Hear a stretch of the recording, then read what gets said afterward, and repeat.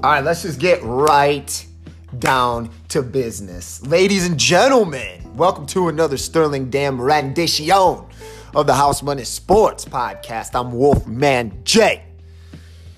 And in the house today, we have none other than just me, Wolfman J. And I'm fired up today, man. I ate 3 sugar cookies from Casey's with a mountain of frosting on each one. So I got like that sugar, that rich sugar high going on right now.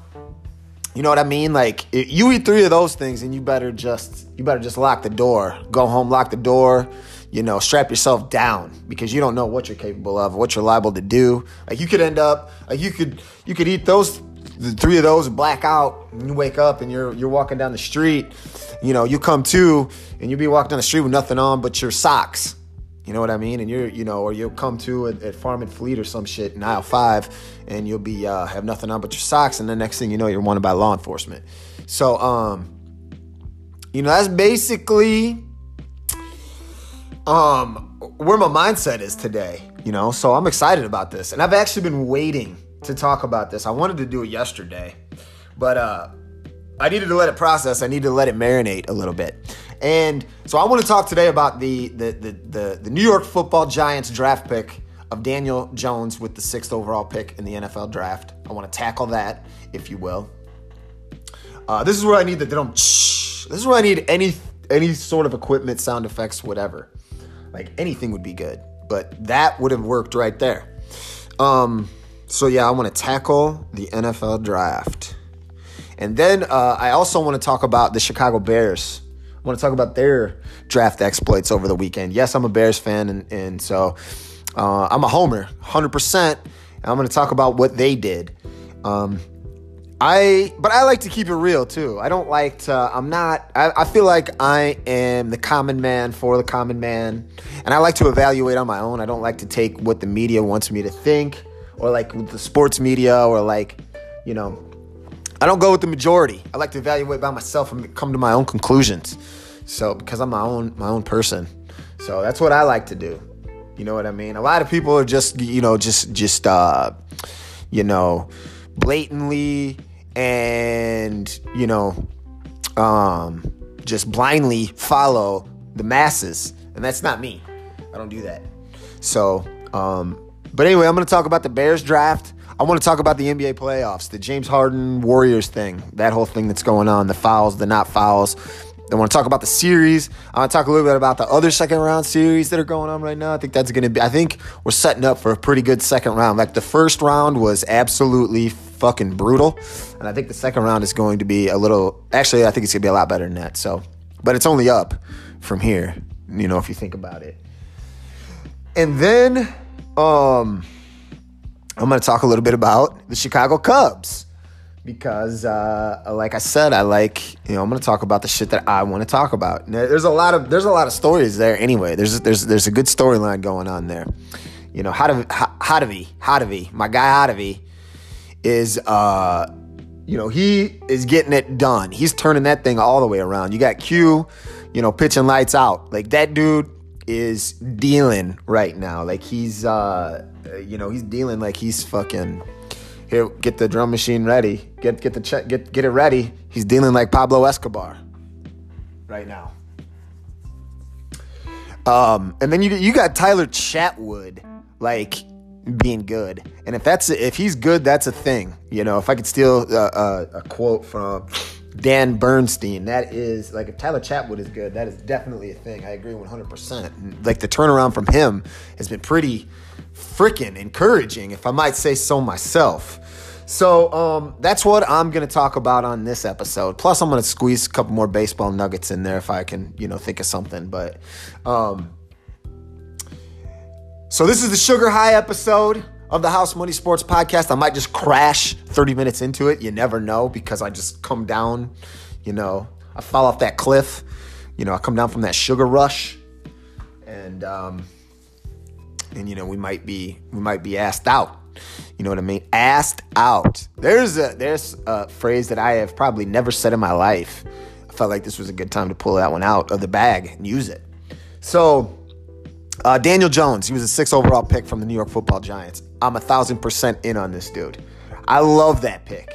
Fuck everybody. I love that pick. Whatever his name is, Gettleman from the Giants GM, who is, he's been he's been out on the front lines defending this pick. He's been the face of this pick. And I am 100% in. I even watched, for the first time in my life, I went back and watched a little bit of film on this dude. This Daniel Jones character from Duke. Football. Like, when is the last time a top 10, you think of top 10 Duke draft picks, football doesn't come to mind. You know what I mean? Am I right? But that's exactly where he is. The big thing about it is they had another pick at 17. And a lot of people thought that he would still be there at 17. So, they question that pick there at 6. But the Giants are on record as saying that they know for a fact that 2 teams would have taken Daniel Jones. Matter of fact, they have Daniel Jones. Most of the teams had Daniel Jones ahead of Dwayne Haskins, who was the 3rd quarterback chosen 2 picks before the 17th pick with the 15th pick by the Redskins. So you don't know. Nobody knows if Daniel Jones was going to be there at 17. And my thing is, if you're the Giants and that's your guy, fucking get him when you can. Do not take the chance that somebody else takes him before the 17th pick. And if you have good reason to believe that, even if somebody was even if it's a chess game and somebody's fucking bluffing, somebody's bullshitting, you might come in, somebody might be just trying to, play a little, they got 6 jack offsuit. I'm not a card player, but they, you think they're holding pocket aces or some shit. They want you to think that, it's a chess game with the NFL draft. Listen to Jeff Fisher talk about it, how teams will manipulate other teams to make them draft people that they, higher than they should, or get them out of draft picks and all that stuff. So, whatever, the Giants got their guy at 6, right? And I went back and watched the film on this dude. I'm 1,000% in. He's got that little Tom Brady shuffle in the pocket. He moves well in the pocket. He's a mobile quarterback, which I wasn't expecting, You think about a guy who has been compared to Peyton Manning. You think about a robot quarterback. I thought I was going to literally see a robot, and I thought I was going to see R2-D2. And I've never even seen Star Wars. I thought this was going to be the first time I ever saw Peyton Manning's quarterback's coach is Daniel Jones's head coach in college too. So, and then you got the whole Eli Manning thing with the Giants. But listen, two years from now, everybody, this pick is going to be a good pick. This is like one that makes or breaks, a front office. This is going to make that front office. I watched the game film against Clemson, at Clemson, and if you haven't heard, Clemson's a pretty good amateur football team. They won the national championship. They steamrolled Alabama in the national championship game. And I saw Daniel Jones play against that defense in Clemson, and he didn't turn the ball over. He didn't get sacked. I watched every drop back. Well, I watched 8 minutes of his drop backs. And, watching drop backs for 8 minutes, that's a long 8 minutes. You know what I mean? Good luck watching that whole thing. That's a long damn 8 minutes. But, he has that shuffle step. He can move a little bit. He's pretty accurate. He played with no talent at Duke. No talent whatsoever at Duke. His offensive line was atrocious. He didn't have any skill players. They didn't run good routes. You combine all that stuff, and then you got Mitch Trubisky first year under John Fox. You know what I mean? How do you even evaluate something like that? So you got to look for the other things. You got to look for the intangibles. He's got them. I went into this draft thinking that Dwayne Haskins was better than Daniel Jones. I came away after watching the film completely the opposite. I got Daniel Jones ahead of Dwayne Haskins. I think it's a great pick. These Giants fans that hate the pick are just following the majority of it. They probably have never seen Daniel Jones play, and by week 2 they're going to be begging for him to start because, Eli Manning. And Eli Manning, kudos to that guy. I tell you what, he has bought himself, those 2 Super Bowls and being a Manning has bought him 2 or 3 years at the end of his career that he probably shouldn't have gotten. But he's still there. You know what I mean? And he can buy you, 4 games this year if you're waiting for Daniel Jones, or 8 games, or a year even. You know what I mean? As long as the Giants fan base is starving, is salivating, foaming at the mouth for a guy that they can believe in for the future, that they could put with Saquon Barkley and say, this is when we're going to be good. This is why we're going to be good. This gives us something to believe in. We're going to buy in. They're willing to put up with another how many ever games of Peyton Manning if they believe in something. You know what I mean? But I think this is a good pick for them. People are going to forget all about this when Daniel Jones is winning football games. So, they said that he wasn't going to play for 3 years, maybe, blah, blah, blah. I don't buy that at all. Like, the Giants front office said that Daniel Jones might sit for 3 years. Not going to happen. Not going to happen. He's going to play soon. He's going to play this year. He's going to be starting for Eli Manning this year. He's going to take over this year. He's going to take the reins this year, calling it. So the other guy, Dwayne Haskins, right? Everybody, I went back and watched some of his film, right? He's a quarterback from Ohio State. He put up all the big numbers. His numbers dwarf Daniel Jones's numbers, right? But he played with 50% more talented players across the board. He had better schemes. He had better facilities. Duke football probably doesn't even have a practice field. You know what I mean? They probably have to practice in the gym or whatever. I don't even know. But Ohio State had better things across the board. Like, he had every advantage, right? Put up great numbers. I think Dwayne Haskins is going to be a good quarterback. Do I think does he have more deficiencies than I thought he did after watching the film? Yes. When he's under pressure, which wasn't often at Ohio State, but when he's under pressure, he's far less accurate. And it's, if you read the scouting reports, that's the knock on him that came out during this draft thing. So, and he's going to see that in the NFL. He's not going to have 75% more talent than the defense in the NFL, especially with the Redskins. He's going to start from day one. He's going to be the guy from day one. But and he does have an arm, and he can stride you to death. He's not really a mobile quarterback per se. He's kind of like Ben Roethlisberger. He'll stride you to death. Like, if he gets out of the pocket, he'll take 3 strides and be 10 yards down the field. So, he could be effective that way. But I feel confident about saying that Daniel Jones is the better quarterback than those two. The numbers aside. You know what I mean? If you're just comparing numbers, Dwayne Haskins is the best quarterback to come out of college football in 5 years or something like that, and he's going to take over the league. It doesn't work like that. You have to evaluate it based on some other things, and that's what I did. So I like Daniel Jones at 6. Get your guy. Get your damn guy when you want to get your damn guy. You know what? And if it doesn't work, it's their ass. So we'll see.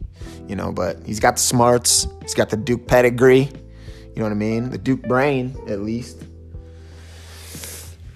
As far as Jones goes, I evaluated a couple other quarterbacks just to throw some morsels at you. I looked at a couple of the mock drafts.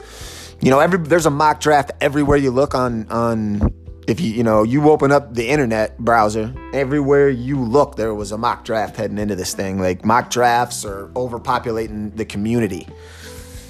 You know what I'm saying? Like, you'd be driving down the street, your favorite street, listening to your favorite song. If you're not paying attention, you're liable to run over. Mock draft will jump out in front of your car.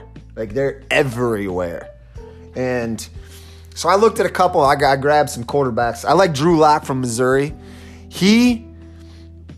I should hate him because he's a Mizzou guy. I'm an Illini guy, but he's got the cool quarterback name, And I don't hate Mizzou. I really don't. Like, they hate Illinois. They hate the Illini. Like, we live in their heads. I don't hate them like that, Really. Drew Lock is a cool guy. He looks like a cool dude, has a cool name. I watched approximately 2 minutes of his game film. The knock on him is his footwork. Yes, it is atrocious. He's kind of like the guy. He's kind of like Cutler, where even if he has time to set his feet, like, sometimes he just doesn't set his feet because his arm's so strong. He's one of those dudes that just flicks his arm and the ball just shoots out of his hand, like he just kind of slings it. So if he could ever harness that, you know what I mean? He's going to have John Elway at his disposal in Denver as he was picked in the second round by the Broncos.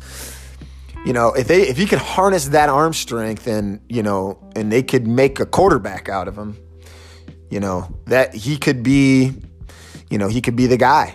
All he got to do. I mean, you got Joe Flacco over there now. He's trying to his career's on life support right now. He's trying to resuscitate it. He's getting the clear. That's Joe Flacco, and you got this young Mizzou buck breathing down your neck, Drew Lock, with a cooler name than you. I would feel threatened. You know what I mean? A lot of times in the NFL, it's all about situation, and it's all about comfort level. And sometimes, if you feel good about your situation, it can make all the difference in the world. If you feel pressure like that, that could affect people differently. So, but with rookie quarterbacks, it's all about the situation that they're drafted to. You know what I mean? If you're drafted to a bad situation for you, you might never make it. If you're drafted to a good situation for you, you might make it there where you wouldn't have made it somewhere else. So it's all about opportunity too. But let me segue to the rest of these QBs here. I'm just going to talk 2 or 3 more. Will Grier, West Virginia. He threw approximately 500 times a game. He was in that Big 12 offense, right? I love how they had to pander to Cam Newton.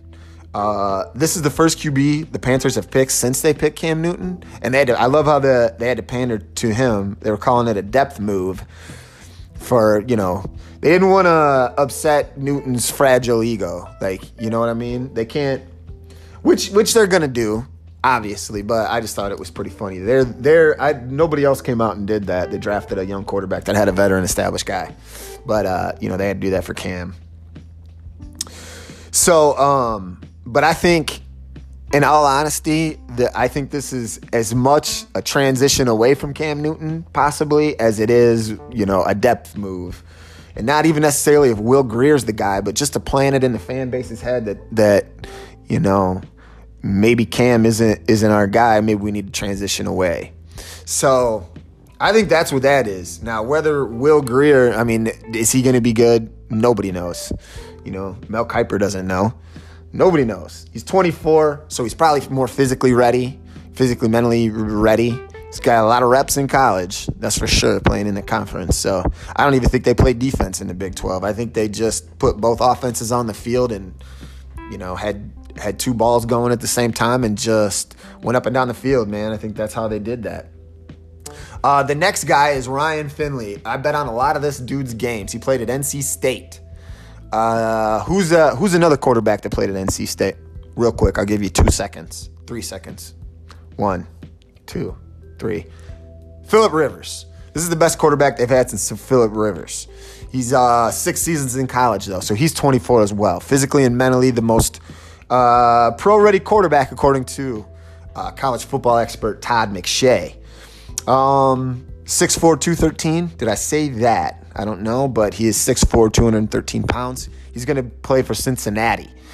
Andy Dalton, they're trying to transition away from him. I think Ryan Finley gets a chance there eventually to be the guy. Andy Dalton is Ken O'Brien reincarnated, where he'll play for 10 seasons, but he'll never take you to that next level. He's good enough. He will win here and there, get you a couple wins, but you're not probably going to be, an elite level team with him. Maybe is Ryan Finley that guy? I don't know. Threw a lot, had a lot of throws. He's a pocket passer. But I think he's going to get a chance. You know what I mean? He was drafted, I believe, in the 3rd round. So those 3rd round, no, he was the 2nd pick of the 4th round, actually. I like to say 3rd round and up. They draft the quarterback to be the guy. 4th round and down, 4th to 5th round, they hope that maybe someday. But I think Ryan Finley's a guy that the Bengals hope is going to develop into their starter. So after Ryan Finley, the next guy we got is Stidham. Jarrett Stidham from Auburn. Worth monitoring just because he got drafted by the Patriots. That's it. He put up some good numbers in college, but he's going to the evil empire, which is the Patriots. So he's going to get coached up. He's going to get the best of the best there. Is he the dude to play after Tom Brady and to run that franchise after Brady, maybe. His 40 time was unimpressive, so that he slid a little bit, apparently. But, he played in the SEC. He played at Auburn, played in some big games, played on some big stages. Is he the dude? I feel sorry for whoever is the guy after Tom Brady. They've had the guy a couple times to be the guy after Brady. And Brady just keeps playing. But not only that, like when he does retire, how do you follow that? That's like, pick your favorite musician, That's like Eminem headlining a show and then he plays and then be the guy, be the opening act, but you play after him. It's kind of like that. It's kind of like the post-Jordan era shooting guard for the Bulls. How do you I don't know. That's like a no-win. I don't want to be that guy. I don't wish that on any guy, to be honest. But anyway, so there's a little bit about the quarterbacks. The draft was fun. I like the format, the first round. It's going to be cool to see what some of these guys can do. Draft grades, I don't do that type of shit because nobody knows. There's a couple picks in there I like, but, we'll see what happens next year. I would rather talk about the Bears. I would rather talk about my beloved Chicago Bears and what I feel about these guys.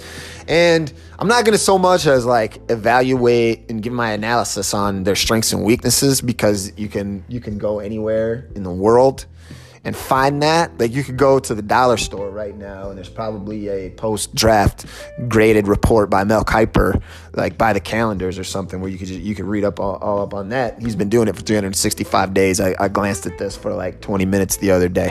But I do watch a lot of college football. I'm a degenerate gambler, so I got a little backstory on some of these guys, right? David Montgomery. Here's the thing with the Bears. What's happening right now, okay? When you have a little success as a franchise, right, and the fan base is happy, everything that you do is good in their eyes. Doesn't matter. We are in the honeymoon phase right now. We love Ryan Pace. We love Matt Nagy. So whatever they do, we're good with. You know what? We trusted them, and they probably earned that trust. David Montgomery. So they traded up 10 or 12 picks, 13 picks or something like that. I think he was 73rd overall, and they were originally slotted 87th, so they traded up to get him. I don't know if that was their first guy that they wanted, but I don't think they were willing to risk not getting him at some point Friday night. The thing about him is, and everybody loves this pick, right? He checks a lot of boxes. He's the character guy, good teammate, works hard, stuff like that, right? Check, check, check on all of those. Every coach that he's ever had talks about how great of a guy and a player he is. Okay, so there's a love fest immediately with this dude. And every Bears fan thinks that he's the second coming of Jesus Christ. JC. Those are big shoes to fill. But right now, that's where we got him right up there. And my thing is, he's got the resume at Iowa State, right? I think he was a 3-year starter. He's got the highlight reel, played in the Big 12, a lot of high-profile offenses. But Iowa State is a little different. They don't just spread you out and throw necessarily. They do a little bit. I like their quarterback, Purdy. Brock Purdy is there. He took over for the Kempf dude last year. But listen, Montgomery can catch the ball out of the backfield. That was a knock on Jordan Howard. But he's not a home run hitter either. He's shifty enough to bounce it outside. And he's got some end-line speed, but he's not a guy that is your home run hitter, which was a knock on Howard, which is why the Bears weren't as high on him. That's kind of confusing there. But they obviously like this dude because they weren't willing to risk not getting him at a certain point. So basically, we're going to grade David Montgomery on how we're going to grade him on how much of an upgrade he is within the system as Jordan Howard. I don't think the Bears miss a beat, personally. I think this is a plug and play. Not so much a plug and play, but if you get the right guys, I think it's going to work. I think Jordan Howard probably is a better running back in 1997. I think he's a top 5 back in 1997. But we'll see what David Montgomery does. At the end of the day, he's a 3rd-round draft pick. So, you just got to keep everything in perspective. Me personally, I hope he's the guy. I want him to go in and be the 1st and 2nd down back. I want Tariq Cohen to be the change of pace guy, because Tariq Cohen is the guy where, he's the off-speed pitch, right? Actually, he'd be the fastball, whereas David Montgomery is the off-speed pitch. Too much of that, and you could kind of hurt his value. He's effective. He's more effective in small doses. So my hope is David Montgomery comes in and he's the feature back. All right, so moving on, Riley Ridley, they drafted him in the 4th round. This is a case of Twitter loves this dude. Everybody, there's actually, I've seen a couple people that say that this was a little bit of a reach. There's also people that say that this is the Bears' best value pick, even bigger than David Montgomery. Riley Ridley doesn't have breakaway speed, creates separation. He's a possession receiver. Tough catches in traffic, strong hands, good body control. So basically, listen, I've been trying to get another Bobby Ingram around here for a lot of years. Bobby Ingram's one of my top 3 wide receivers in Bears history that I've seen in my lifetime. And that dude was money. Like, that dude was the guy that would make that 3rd down. He moved those chains. He was such a security blanket. Like, Bobby Ingram will tuck you in to bed at night and you'll feel good. Like, you don't worry, about being cold. Bobby Ingram, he's just that safety net that you love to have. Basically, this Riley Ridley dude is just another weapon. You know what I mean? Like, the rich, basically, this is like, we're just adding toys at this point. Just things that, we might need. Upside combined with, the Bears didn't really have any needs to address. You know what I mean? They're pretty set. They're established at receiver with, you have Allen Robinson, Anthony Miller, 1-2. You have Taylor Gabriel. It's kind of like the inside guy, the slot guy. And then you have like Trey Burton in the passing game, Adam Shaheen in the passing game. You got Tariq Cohen. So they're set there, right? But, they're just adding pieces. Like this Riley Ridley dude, he can go up and catch the ball. He doesn't have great speed, but he's probably going to play. You're probably going to see this dude on the field. And if he's Kevin White's replacement, that's an upgrade. It's kind of like the rich kid that has all the toys already. He doesn't need anything for Christmas, but you got to get him something, right? So you just start stacking shit on top of on top. You pick the shiny thing that he could potentially like more than something that he already has, or something that is going to see a little bit of time in old Timmy's repertoire when he picks those tools, or where he picks those toys out of the toy box. That might see a little game time. You're just picking something that that you could put to use someday, that isn't just going to be a waste. So they traded their 5th round pick to move up for David Montgomery. So a 3rd, a 5th, and a 4th next year, I believe. 3rd and a 5th this year and a 4th next year. Then they get Duke Shelley. He's a slot corner. He fits in behind Buster Skrine, the guy that's replacing Bryce Callahan. Listen, Duke Shelley played in the Big 12, so you got to figure he's a dude. You know what I mean? He's a high volume. He's tested, right? He's probably. And I watched some Kansas State games, and they play typically a better defense than most of the conference. Like, they play a little bit differently there. And Duke Shelley always popped out. Like, they talked him up. Like, he was the guy that was running around the field making plays for them. And if he can give him depth at the slot receiver in the 6th round, and he becomes a guy that can make an impact, if you will. 4.4 speed. He's a physical guy. So you never know. And then, 7th round, you have two guys. They got Kareth White Jr. He's a running back from Florida Atlantic. He played behind Devin Singletary, who was a beast, who cost me a lot of money at Florida Atlantic. This is just an upside dude. They figure that he is going to make an impact. He might make the team and be on special teams and make an impact there in the return game immediately. So we'll see what happens with him. But he played it for Lane Kiffin. You know what I mean? So he might not be ood and odd as much as, you might think from Florida Atlantic when he gets into this environment. And I think they run a triple option there. They ran the hell out of the ball.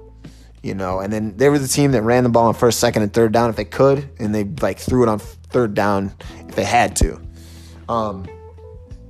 So Kareth White Jr., who knows what you're going to get there. And then Steven Denmark, 6'3" guy. That's the cornerback. That's like take a flyer on a 6'3" dude, like kind of a physical freak from Valdosta State. And the thought there is that they want to hide him on the practice squad for a couple years, get him acclimated to the speed of the game and just the NFL, the way that the game is played and the play calling and some of the schematics and shit like that. So that's the thought with him, or at least I've heard. I could be wrong on everything I just said, but, I feel good about what they did in this draft. A grade, I don't know. If you look at some of the scouting reports and some of the Mel Kiper, Todd McShay, who's the guy? Mike Mayock. Well, Mike Mayock is at Oakland now. He was such a draft guru and was such a talent evaluator that he got a GM job. But who's the dude that's always got an orange face? He looks like he's been wired, like he's whacked out of his mind because he's been watching NFL draft prospects for 365 days and doesn't sleep. And that guy gave the Bears an A, So if you want to believe those guys, the Bears are getting good. Not a lot of picks, but they feel like people feel like they got good value with where they were. All right, so let's transition away from the NFL draft. Bears are going to win the Super Bowl. Let's talk about the NBA playoffs. Playoffs. Thank God the second round is here. And there's some good matchups in the second round. You got the Rockets and the Warriors. I didn't watch a second of that game until the fourth quarter, and that's when it got good. A lot of people, it's interesting that James Harden is the guy that is complaining about foul calls. It's interesting that it's him. You know what I mean? He might have a gripe in that game specifically. I don't think so, though. Especially not the last one he jumped into to Draymond Green. But it's interesting that he's the guy because he gets the benefit of a lot of contact. And the Rockets are crying foul. If I can use an analogy, slides it right in there. They are crying foul.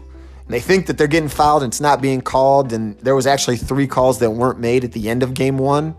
But listen, that aside, I would not want to be an NBA ref. I don't know what you do, because this new landing rule, right, where you have to give the shooter time to land. These guys are so talented that you have to play right up on them. They can get their shot off at any point, and a lot of them, they shoot to contact.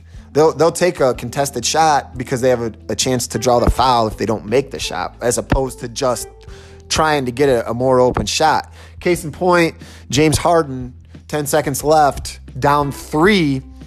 Hit the step back. Could have shuffled one more step. He's got the talent to do it, to get just an open look and try to make the shot. But instead, he just took the step back and shot the more contested shot because he could flop on the landing and potentially draw the foul. So he would rather take a contested shot with the potential to go to the line than actually take an open shot. The game done changed from my day. I would have just taken another step and tried to make it. But it is what it is.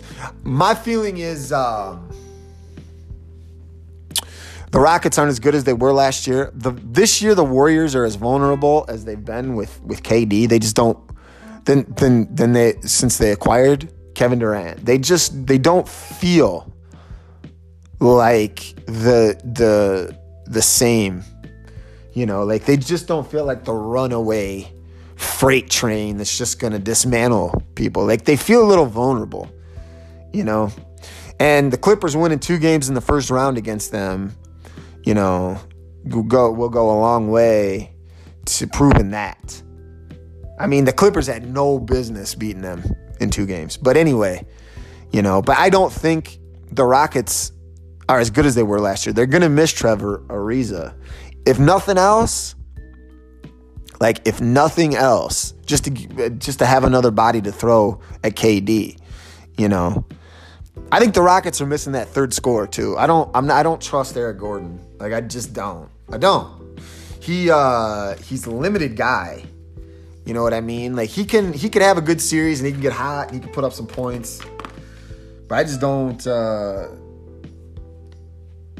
He's limited. So I mean, if you're counting on him to be your third scorer, you know, they need a dude. They need a guy like Zach LaVine, just a bigger wing player that is a volume. Like Zach LaVine would be a guy, or it's like Tobias Harris, whatever he is. He a 3 or 4, I don't know. Probably that hybrid 3-4, whatever. You can put him anywhere. He's just a scorer. Like, they need a guy, and maybe Eric Gordon is like that, but I mean, not enough to beat Golden State with. You know, they need somebody else. They need another scorer. They need another all-around scorer to go along with Chris Paul and James Harden. Maybe you believe in Eric Gordon. I don't. That might be my Illini bias coming out right there, but I feel like they need another dude. I like Clint Capella underneath, though. You know, I like what he brings. He hasn't been the same guy this year either. You know, he's so I don't think the Rockets are going to beat the Warriors this year. I think the team with the best chance to beat them. Bad timing since they lost game 1 last night. But listen, I think any of the 3 teams in the West have a chance to beat them. I won't believe it till I see it. I said this, but I feel like Denver and Portland. I feel like Portland has the best chance just because they can score with them. Dame Lillard seems to be they seem to be that team that's getting momentum and they're on that roll, and Dame's talking shit to everybody. So I feel like, you know, and they can throw bigs at you. Like, they have bigs that they could play and throw at you in waves. With Zach Collins, I like that kid. I like his game. Myers Leonard, my guy. You know, athletic freak Myers Leonard. And then you have Enes Kanter, which was a big pickup after, you know, Nurkic went down. So, you know, you have size. And then you have Dame Lillard and CJ McCollum filling it up. They can score. They don't necessarily have that third scorer either that I would like.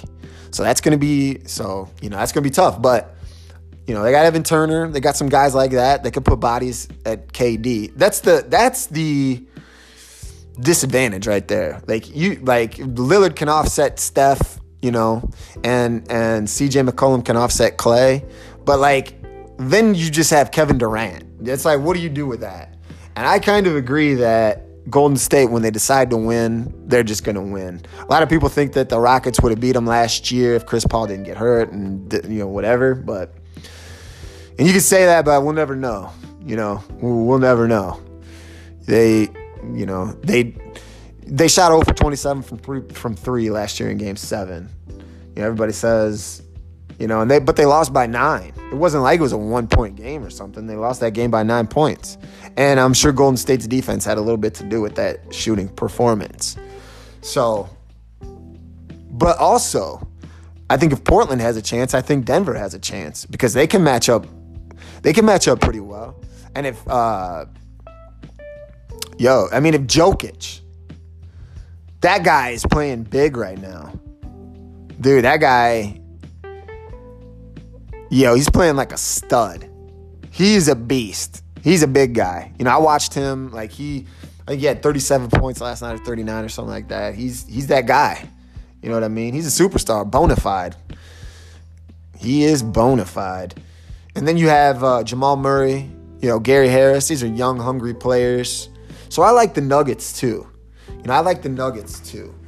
know, they're not going to back down from Golden State. Neither one of those teams. That's going to be a fun series too. The Nuggets and the Blazers. You know, that series won't even start till somebody wins on the road. That series won't even start. The Nuggets, it was a good game last night. Dame went off. Blazers feel right. The Nuggets are coming off that 7-game series. They got to exhale a little bit. Some of the pressure's off of them. So they played a little carefree last night, and that showed. And it's tough to play in Denver. They say that second game in Denver is harder than the first game. So we'll see we'll see. But I like those two Western matchups. Everybody thinks that the Rockets, could push that series. I think it's a 5 or 6 game series at the most. So we'll see. Oh, let's talk about the Eastern Conference real quick. You got Toronto and you have Philly. Philly tied it up last night, right? I wasn't giving Philly much of a chance. I don't like their players. Like, personally, I don't like Ben Simmons. I don't like Jimmy Butler. Like, Jimmy Butler, like, his whole shit got old quick. I liked him when he was on the Bulls, and then he just turned into like this super diva or some shit. Like he needed to eat a Snickers or something. He's just a fucking asshole. But I don't like Ben Simmons or Joel Embiid either. So I don't want Philly to win. I don't like any of the teams left in the East. I mean, I thought for a second I was going to have to root for the Celtics, which fuck Kyrie. I don't want to do that either because he's just like, I don't know, man. Whatever that guy has going on. Like, there's something about his personality that just rubs me like the wrong way. So I don't want to have to root for the Celtics either. I think they're going to beat the Bucks. And the Bucks were in bad shape as soon as they started calling out. They said that they called out the Celtics as the first seed. And that is a loser mentality. I agree with Portnoy on that one. That is a loser mentality. You're the number 1 seed and you shouldn't be calling out the 4 seed. So they were mentally defeated already, I feel like. But anyway, Toronto and Philly 1-1. That's just going to be a dogfight. You know what I mean? There's a lot of star power on the floor, with those guys. If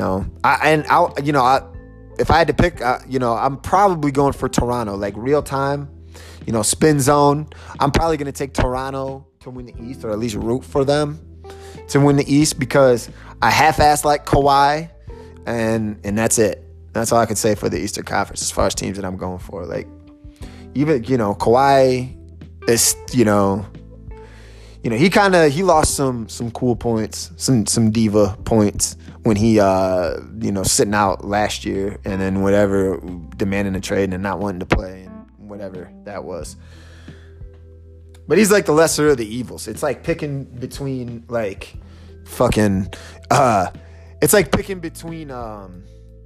Brussels sprouts and radishes or beets. It's like picking between Brussels sprouts and beets. Like, neither one of them are good and you're not going to enjoy it. Man, and that's a tough call too. But you have to pick one or you're going to starve to death. So. And then over, I don't know who's going to win. Like, we'll see. I think whoever wins game 3, I think Philly going home probably has the upper hand now. If they win game 3, they put the pressure on. I think Philly, though, is under a lot of pressure to win those home games. So that'll be fun to watch. It could go either way. Any of those games could go either way. But you got to feel like Philly has the upper hand going home for game 3. And then over there, I just feel like the Celtics, some of their parts are too much. Like, they have too much talent. They have too much talent across the board. Like, the Celtics are a bad regular season team because they have too many scorers. They have too many players that need the ball and want to score. But when you get into a playoff situation, they tend to play more together as a team, right? Teams like that. So if they can, put aside their individual goals for the team, that's going to make them good if they can do that, right? And that typically happens in the playoffs. And they went to the conference finals last year without Kyrie and Gordon Hayward. Now they got those two. And regardless, they're just 2 more weapons that you could add. And the Bucks, you know, Brogdon is out game 1 and 2. I feel like that's probably their second or third best player. You know, I mean, who do the Bucks even have? They have Giannis, right? And he's likely the MVP. I feel like he's got to have a LeBron type situation for them to win this series. Like, I feel like he has to average like 40, 15 and 10. Like, I feel like he's got to have I feel like he's got to snap off like LeBron has the last couple of years in the Eastern Conference. Because you have Eric Bledsoe at the point, right? You have Chris Middleton in there. He's a role guy, but I mean, he's a good role player to have on a good team. You have Nico over there. Who else? You have Lopez, one of the Lopez brothers, I'm pretty sure. And then you have Pau. But I don't even think Pau plays that much. So, I mean, you got 75-year-old Pau Gasol. That team, I just don't feel like they have the numbers like the Celtics do. I think, and I don't know if it's going to be a sweep. If the Bucks don't win game 2, it's going to be a sweep. If the Bucks don't win game 2, the Celtics are going to sweep them. If the Bucks win game 2, then you could see, then it could go 6, because Bucks might be able to steal one in Boston. I feel like if they go down 0-2 to Boston, they're not going to steal one in Boston. But I think Boston's a better team, and they eventually win that series. All right. Enough about that.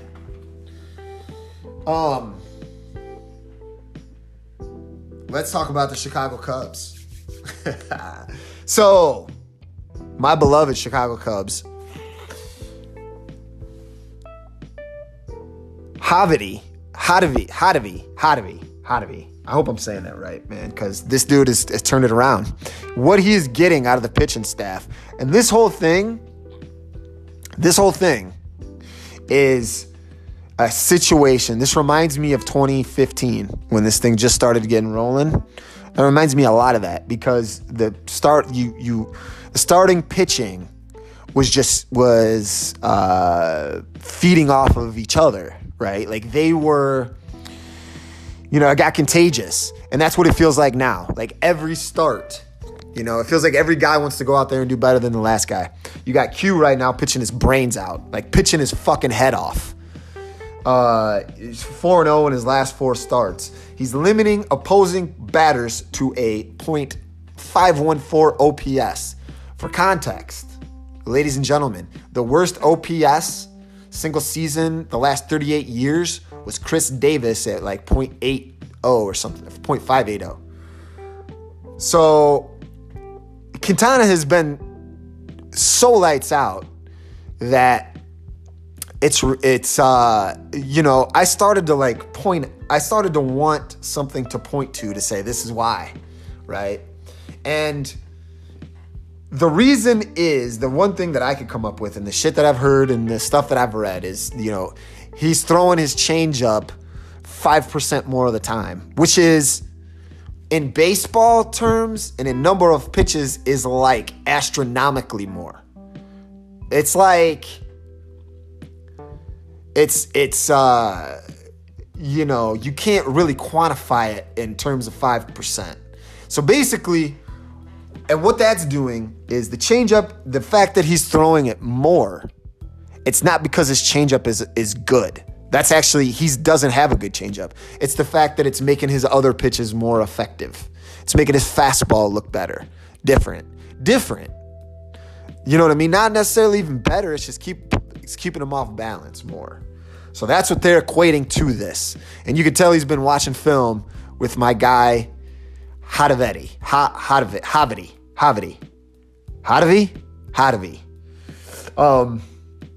I get that right, and I should get that right. And I'm mad at myself right now. I had it. I felt good about it when I was coming into this, and I was like, man, I should probably write it down. But I know he was a major league pitcher. He got a cup of coffee. I think he pitched for the Royals back in the early aughts or maybe late 90s.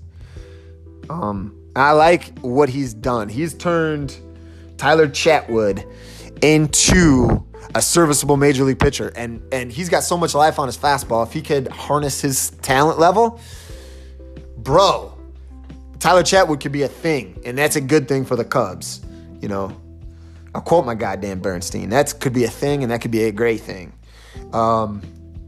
Now, Madden, I kind of had a what the fuck moment with Madden the other day when he brought him in with the bases loaded in extra innings with 2 outs.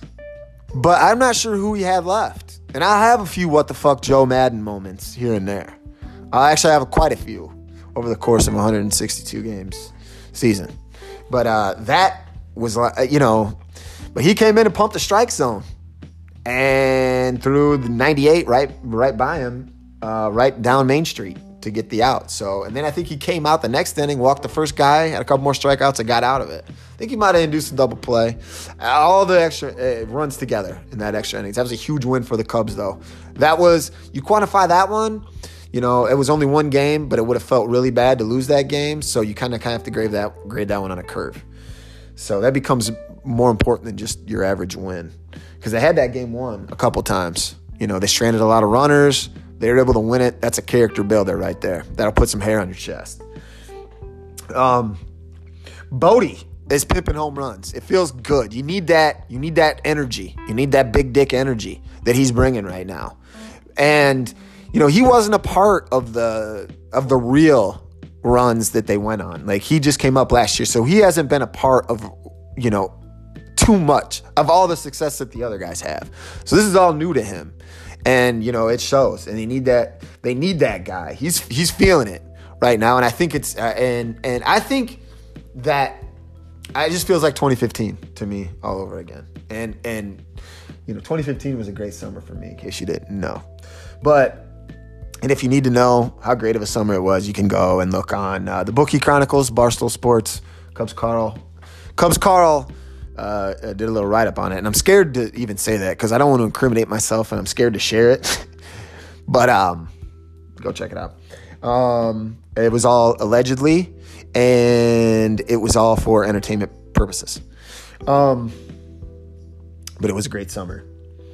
Everybody's actually hitting better. Rizzo is starting to come out of his funk. KB slowly but surely is starting to get some pop back in that swing. There was a hole in swing there for a while, and he's starting to show me flashes at least. Like, I know that he is not MVP form yet, but that he's getting that shoulder healthy and he's doing it on the fly. So I don't think he's going to be in KB. I don't think he's going to be in 100% rhythm until probably mid-May, and then we should see him start to really bust out, which is going to be huge because if the Cubs are going to really seriously be contenders for this thing, they're going to need superstar Chris Bryant to put up big numbers. And the Cubs climb back up into the top 10 in the power rankings for ESPN, so I'm not the only believer here. But anyway, the other thing, Addison Russell is eligible to come back. I don't know if he's going to come back. I don't know how I feel about it. I'm not going to spend a whole lot of time on the moral side of this. On the baseball side, if he comes back, I hope he plays second base. I hope he doesn't play every day. He's a hole in the. He's not very good. I mean, he had 386 OPS last year, something like that, something stupid like that. It was crazy low. Or no, 386. What was it? 386 slugging percentage. Sorry. Oh yeah, it couldn't have been the OPS because the lowest was 580 by Chris Davis last 3 years. So yeah, it was slugging percentage. He's not a very good hitter. So on the baseball side, I'm not really concerned. If he stays down in the minor leagues or if he gets traded for a lot of bullpen help, I'm good with that. I'm great with that. Either way, it's whatever. It's really not an issue with me, to be honest. He's an asshole. Of course, what he did is fucking shitty, but Addison Russell really isn't a big deal for me either way. So I just want to validate myself really quick. The motherfucking Twins, are looking good. Eduardo Escobar, I hope I got or was it Jorge Polanco, their shortstop, has turned in to a dude. Like, they needed somebody like that. I don't know. They're getting offense, and their pitching staff, I like their pitching staff. When you go Berrios, who's a certified ace for me, and then you go Kyle Gibson, and then you go Odorizzi, who was lights out yesterday. I think he shut out the Astros. So they're beating some big dogs. They're beating the big boys.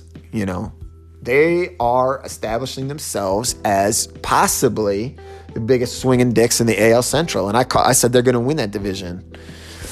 Cleveland They have 4 starters right now. Shane Bieber is their 4th starter. They don't even have a 5th starter. So, Francisco Lindor, Jose Ramirez isn't doing shit. Shout out to everybody who has Jose Ramirez on their fantasy baseball team. Pour one out for them. Pour one out for that fantasy baseball bench spot. And I said the Rays, and I think they have a big series right now. I got to look it up. I got to look it real quick. I think they have a big series this weekend. No, they don't. They have a winnable series. That's what they have. They have the Royals, KC. So if you're going to win your division, right now they're 19-9. The Yankees keep winning, dude. The German is a great pitcher. Once they get healthy, they're going to be tough. I might have underestimated them a little bit more than I should have when I said that they're not going to run away with this shit. They won't. I believe in the Rays. I think the Rays are going to be there till the end. But if they're going to be, they have to beat the shit out of teams like KC this weekend. So if they're going to make some noise in that division, these are the games that they have to win. Can't take these off. They need all 3 of these probably, and then they feel good about it.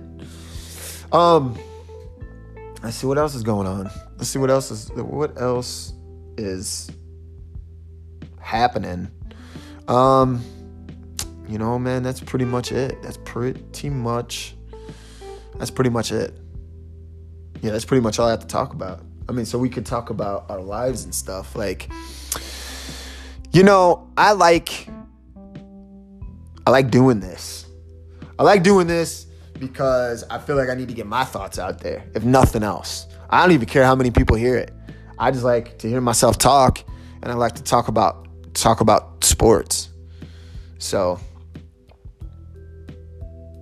I don't know. There we are. What I do need to get better at is transitions and segues and closing the shit out, right? Because that's struggle bus for me every time. I'm like, if I have to give myself a draft grade for that, like a Mel Kiper, I would give myself, is there like D minus, borderline D, I would say, maybe.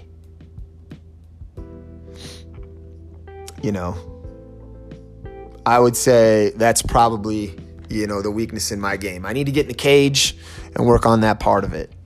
So that seems like a good segue to fucking end this shit. So, listen up. And if you want to get a hold of me at any point for anything, you could email me at bleacherstar at gmail.com. Twitter, I think my handle is at bleacherstar, something. There's also a House Money Sports Twitter account, so you can reach me on there, slide into those DMs. You know what I mean? If you got something you want to talk about, if you hate my guts and you think that I'm full of shit and you fucking think nothing that I say is relevant or makes any sense, you can let me know. So, yeah, that's it. Since I have a minute here, right? I just want to talk about the Fighting Illini basketball team really quick. They're going to be back next year, and they're going to shock the motherfucking world. Like, everybody's hoping that they make the NCAA tournament. They're going to make a deep tournament run. And depending on who they add still, I might even be going Final Four. I want to pump the brakes a little bit, but, I'm a chance taker. And I think that I'm feeling it right now. I usually get these gut feelings, and they usually come out. I think Illinois might be that team next year that comes out of nowhere and makes a huge run. So they got Kofi Cockburn. That's the one piece that they needed that they didn't have last year, the big inside guy. The dude that takes up that space, that rim protector. They got him. Now they need to add a whisper. Like, Khalil Whitney hasn't signed with Kentucky yet. So, and he is like the top 5 guy. He's projected lottery pick next year. He hasn't signed with Kentucky yet. His boy, Ayo Dosunmu, is coming back to Illinois. There's whispers that there's something surprising on the horizon. So we'll see. Man, but I feel good about it. So, all right, man. until next time, I'll be back probably later this week. Until then, stay good, stay classy, and, just beware of those sugar cookies. Beware of those Casey sugar cookies. Don't say I didn't warn you. All right, see you later. But out.